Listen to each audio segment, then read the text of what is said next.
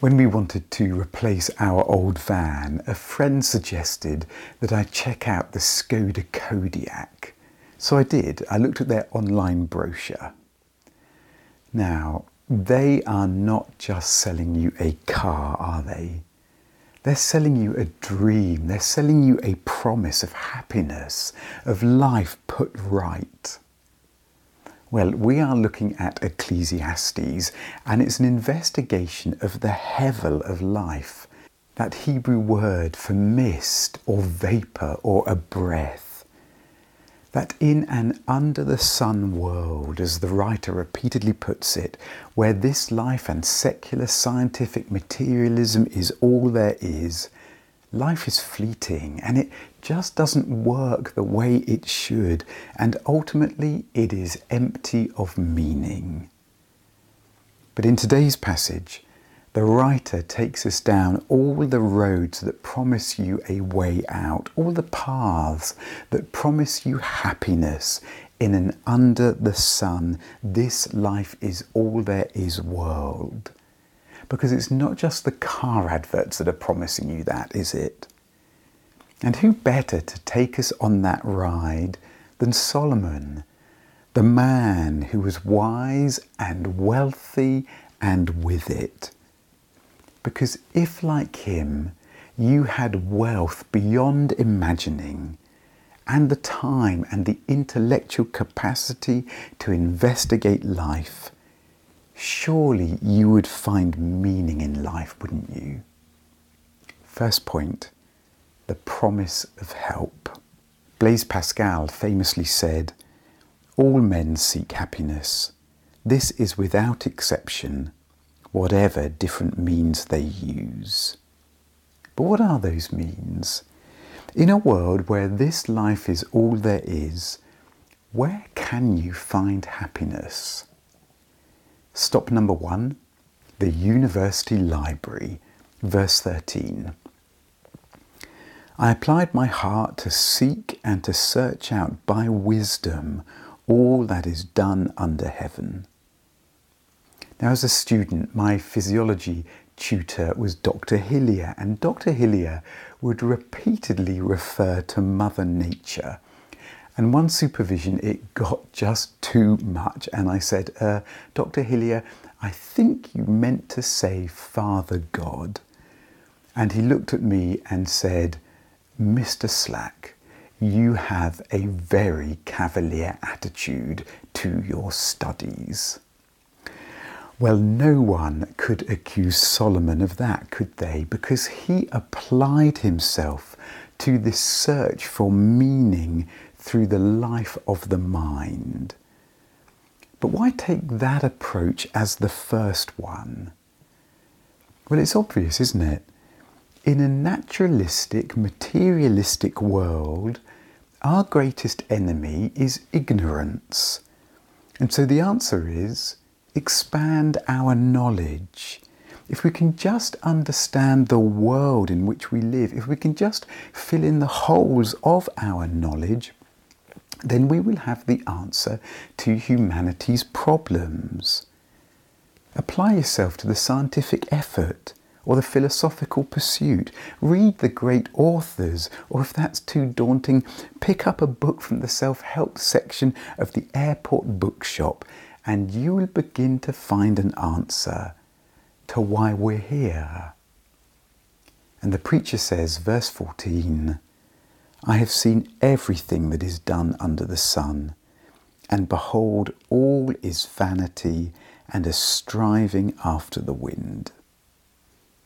Now, have you ever watched children playing in the wind, running around trying to catch the wind? That is a fun game when you are 7. But what if that's life? What if all our attempts to find meaning through knowledge are as hopeless as that? Leonard Woolf, the British intellectual and political theorist, said of all his writing, "I see clearly that I have achieved practically nothing. The world today and the history of the human anthill would be exactly the same as it is if I had played ping pong instead of writing books. I have therefore to make a rather ignominious confession that I must have in a long life ground through 200,000 hours of perfectly useless work. Maybe he was just depressed. Well then, listen to Richard Dawkins, evangelist for an under-the-sun, knowledge and science are the answer to life, approach to life. Human existence, he says, is neither good nor evil, neither kind nor cruel, but simply callous, indifferent to all suffering, lacking all purpose. So the outcome of the approach to life that he wants you to adopt to provide an answer to your reason for existence is, there is no reason. Your existence is utterly without purpose. Well, at least he's honest.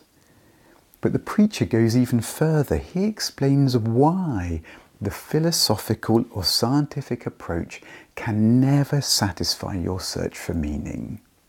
Verse 15. What is crooked cannot be made straight, and what is lacking cannot be counted. In other words, no matter how much you think, you can't straighten life out. There's a bentness, there's a warpedness to life that knowledge alone can never sort or answer. There are dreams you can't fulfill, there are desires you can't satisfy. Because in an under-the-sun world in which God and the supernatural have been erased, then by definition all problems are natural.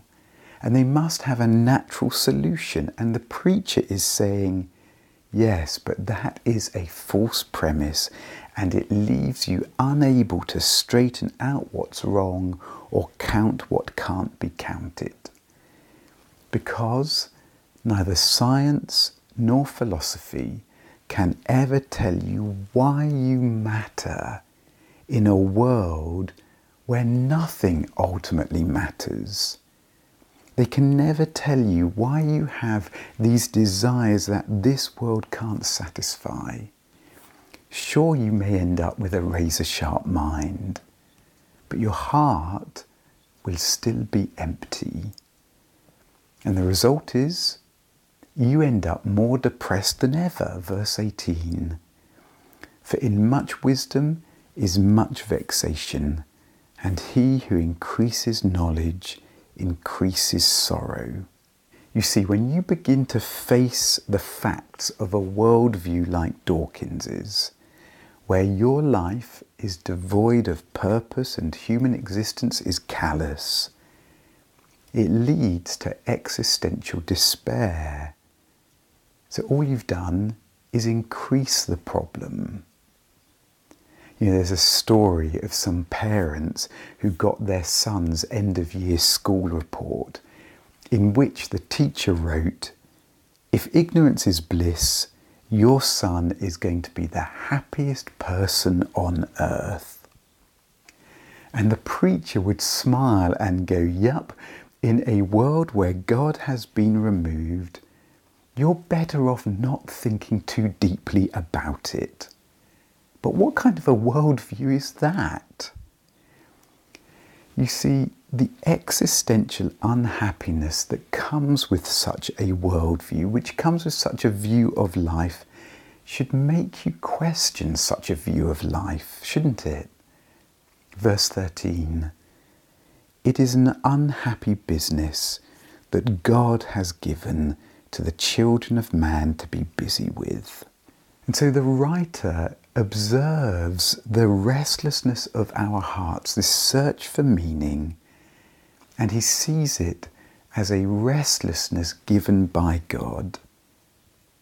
As C.S. Lewis said, "If I find in myself desires which nothing in this world can satisfy, the only logical explanation is that I was made for another world." And the preacher's saying, Your restlessness should tell you you've been made to rest. Your search for meaning and purpose tells you there is meaning and purpose to be found. But if science and philosophy can't give you that rest, where else are you supposed to turn? To pleasure, the preacher says. Stop number 2, the bars and concert halls. Chapter 2, verse 1.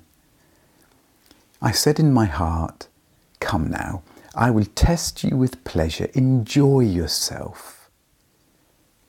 Ask yourself, if you could have all your desires for enjoyment and pleasure satisfied, would you be satisfied?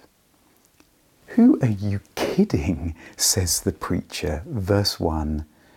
Behold, this also was vanity. And Solomon should know, shouldn't he? Verse 2, I said of laughter, it is mad, and of pleasure, what use is it? Now those two words, laughter and pleasure, represent two different forms of pleasure, what we might call low or highbrow culture. There's laughter, go out on a Saturday night, have some beers, watch the latest comedian. Or there's pleasure. Should we go to the gallery and after that go on to the classical concert tonight? But high or low, they both fail to answer the emptiness of life, don't they? Now sure, a good ski fail video can help you forget your problems, but it's a gallows humour. It lifts the weight for a moment, but only by diverting your attention, never by solving the problem. As Robin Williams said, I think the saddest people always try their hardest to make people happy, because they know what it's like to feel absolutely worthless, and they don't want anybody else to feel like that. In other words, when you see the worthlessness of life in an under-the-sun world, what is there to do but drown the facts with laughter? Sure, says the preacher, but that still doesn't change the facts. It still can't tell you that you matter. It just numbs the pain. In fact, he says, it's madness. Not mental madness, but moral madness. A failure to face the facts and read the world right madness. Okay, sure, but what about higher culture? Because music and art and even fine dining, they can offer you moments of transcendence, can't they? Sure, those moments when just for a moment a window opens into a world above the sun and you know there is more to life than this. You know, I listen to the radio station Swiss Classics when I'm driving around in the car, much to my girls' disgust, and they recently played an excerpt from Beethoven's Fifth Symphony, and even the girls fell temporarily silent in the back. Because how could you not? You know, Leonard Bernstein, the composer, describes in his book The Joy of Music a conversation he had with a friend on a road trip about how every great composer sought a magic ingredient, the inexplicable ability to know what the next note has to be. And then Bernstein said, Beethoven had this gift in a degree that leaves them all panting in the rear. Our boy, Beethoven, has the real goods, the stuff from heaven, the power to make you feel at the finish something is right in the world, something we can trust that will never let us down. To which his friend replied, but that is almost a definition of God. To which Bernstein said, I meant it to be. But scientific materialism says, no, but It's just a chemical reaction in your brain. There is no stuff from heaven. There is no right in the world.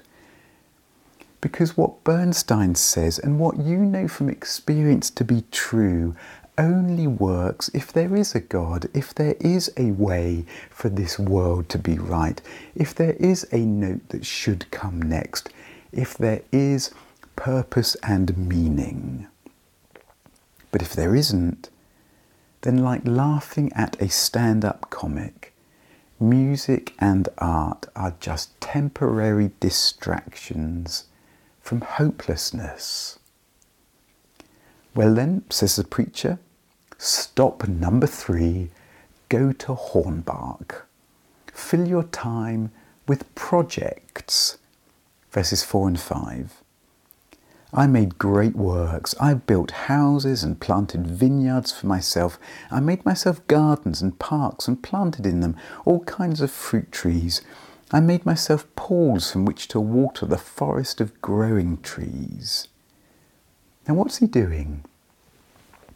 It is as if he's trying to recreate Eden, a world of beauty in a world of hevel.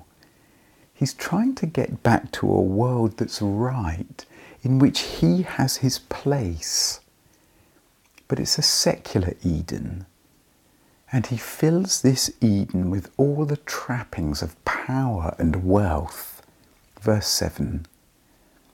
I bought male and female slaves. I had also great possessions of herds and flocks. I also gathered for myself silver and gold. I got singers and many concubines. Pleasure, projects, power, possessions, and plenty of sex. And his verdict? Verse 11, all was vanity and a striving after the wind, and there was nothing to be gained under the sun. Hedonism, he says, is like those kids chasing the wind. Because the more you try to squeeze things for pleasure, the less they satisfy. And like an addict, because we are, you need something stronger, something bigger, something to give you the rush that you seek. They promise so much, but they fail to deliver on the critical issue of life, which is its end. Second point then, the problem of death. Now, one of the problems that doctors face is explaining risk. Let's say a disease carries a risk of dying of 20%. Great, you think, I have an 80% chance of survival. Not if you're in the 20%. And the preacher says, we're all in the 20%. Verse 14. The same event happens to all. It doesn't matter whether you've lived a wise or a foolish life. It doesn't matter if you've enjoyed opera or opera. You are going to die. To quote Robin Williams again, believe it or not, each and every one of us in this room is one day going to stop breathing, turn cold, and die. As one commentator puts it, death is the ultimate auditor's report. And if philosophy and pleasure are like bubbles twinkling in the sun of an under-the-sun world, death is the needle that bursts them. And what does that do for all our accomplishments? Verses 15 to 17. I said in my heart, what happens to the fool will happen to me also. Why then have I been so very wise? And I said in my heart that this also is vanity, for of the wise as of the fool there is no enduring remembrance, seeing that in the days to come all will have been long forgotten. So I hated life. You see, it's not just that we die, it's that everyone who knows us will die. Death, the great leveller, will do its work and everyone will be levelled. And eventually the world itself will be levelled. And your desire to make a lasting contribution, to live on through your reputation, will be levelled. It will be gone, which makes every project pointless. No wonder he says, I hated life. Now, when a parent plays a game with their child, they've got a decision to make, haven't they? Do they let their child win or not? Let them win, and the problem is they may get a false sense of how good they are. But always beat them, and they'll never want to play. They'll give up, because what's the point? Exactly, says the preacher, and death will always beat you. Every gravestone tells you you can never win at life. So what's the point? And in verses 18 to 23, the preacher describes what every politician, maybe even what every academic knows. Spend your life building something up, and the next guy comes along and knocks it all down. And yet, it's not just death that makes you question the value of your work, is it? Think about stress. Verses 22 to 23. What has a man from all the toil and striving of heart with which he toils beneath the sun? For all his days are full of sorrow, and his work is a vexation. Even in the night his heart does not rest. This also is vanity. Think of the sleepless nights your work brings. And for what? If this life is really all there is, you're staying up at night worrying about something that is going to be entirely forgotten, the preacher says. What is that? It's hebel, he says. Now, as the father of 4 daughters, I have witnessed 1 or 2 emotional moments.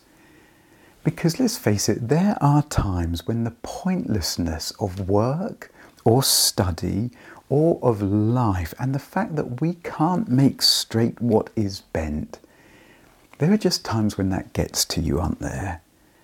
And when those moments come, in our family we call it throwing yourself in the pit. Well, the preacher knows what that pit looks like. Verse 20, so I turned about and gave my heart up to despair. He threw himself in the pit.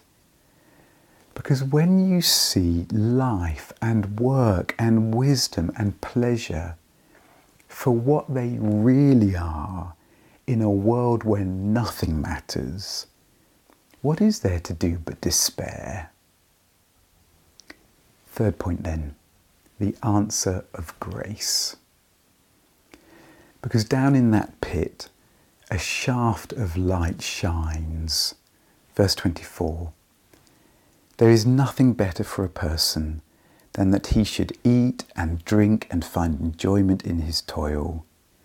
This also I saw is from the hand of God. Listen, the preacher is saying, if you make pleasure and work ends in themselves, if you think they're what life is ultimately about, you're never going to find satisfaction.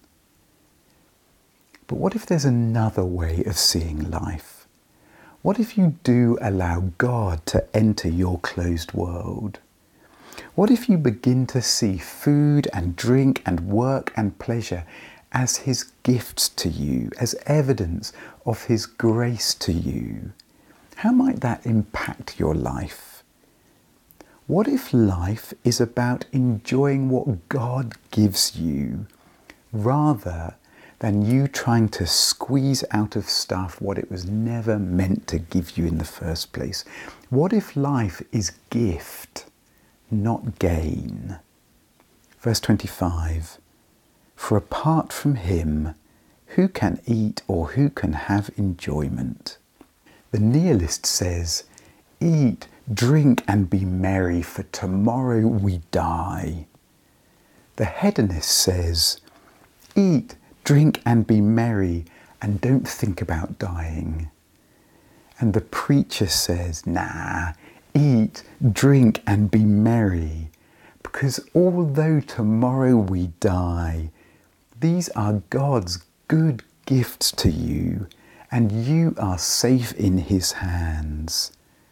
Because when you first have him, then you can begin to find joy in the face of Hevel. You see, you can search for meaning in an under-the-sun world and you will fail. But what if all along God has been searching for you? Like he came for Adam and Eve in the garden asking, where are you? You know, John's Gospel tells us that Jesus' first miracle was to turn 6 enormous great jars of water into wine at a wedding feast. Now, why make that your first miracle? Because Jesus is saying, hey, I'm the Lord of the feast. I'm the host of the greatest of all parties. Look for joy and ultimate fulfillment in food and wine and romance and pleasure and sex, and you will fail to find it. Because it's only in me that you will find the joy that never ends, the joy that doesn't leave your head with a hangover or your heart full of regrets. You know, a woman once met Jesus at a well, and she had gone through a long list of sexual relationships. And Jesus says to her, whoever drinks the water I give will never be thirsty again. In other words, you go from one man's bed to another, thinking, hoping, this one will love me, this one will tell me that I matter. But it's in me that you will find something far more satisfying than all the bedrooms in the world could ever offer you. It's in me that you will find the one who will tell you you are loved. You know, Solomon tried to find the point of life through wisdom and knowledge. And Jesus came and said, someone greater than Solomon is here, because it's in me that you will find the meaning that you are searching for. The preacher says that in an under-the-sun world, our work is futile. But Jesus came as one who worked, as a carpenter who worked with his hands. But his ultimate work was at the cross.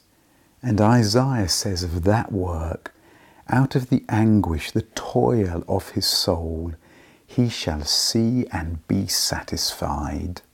Because it's at the cross that Jesus begins to unravel the hevel of life. You see, if death is the needle that bursts the bubbles of philosophy and pleasure and power and possessions, who will burst death's bubble? Jesus does. Fine art and music offer you moments when just for a moment you know there's a world above the sun. But through his resurrection from the dead, Jesus punches a hole through to that world, and you begin to see that your life really does matter. You see, when you live life as gift, not as gain, when you see your relationships or your work or your possessions not as things to be squeezed, but as gifts of his grace, then you'll begin to see yourself as a caretaker of blessing with which to serve others with along the way. And as you do that, you will find contentment. And as Paul says, godliness with contentment is great gain. Verse 26. For to the one who pleases him, God has given wisdom and knowledge and joy. But to the sinner, he has given the business of gathering and collecting. Now that word sinner means one who misses the mark, who misses the point of life, who thinks that life is about getting, that life is about acquiring more knowledge or achieving more goals or experiencing more highs or going through ever more relationships. But in the end, that's all he gets, the preacher says. But see all of life as God's gracious gift to you, and that grace will begin to change you. From an attitude of needing the next thing to satisfy you, to one of gratitude and thankfulness. And a life of gratitude is always going to be more joyful than a life of getting. In Psalm 16, David says, "You make known to me the path of life. In your presence there is fullness of joy. At your right hand are pleasures forevermore." And Christ is at God's right hand. So see in him the greatest gift of all, and you will rightly handle philosophy and pleasure and projects and power and possessions, and you'll enjoy the ride as you do.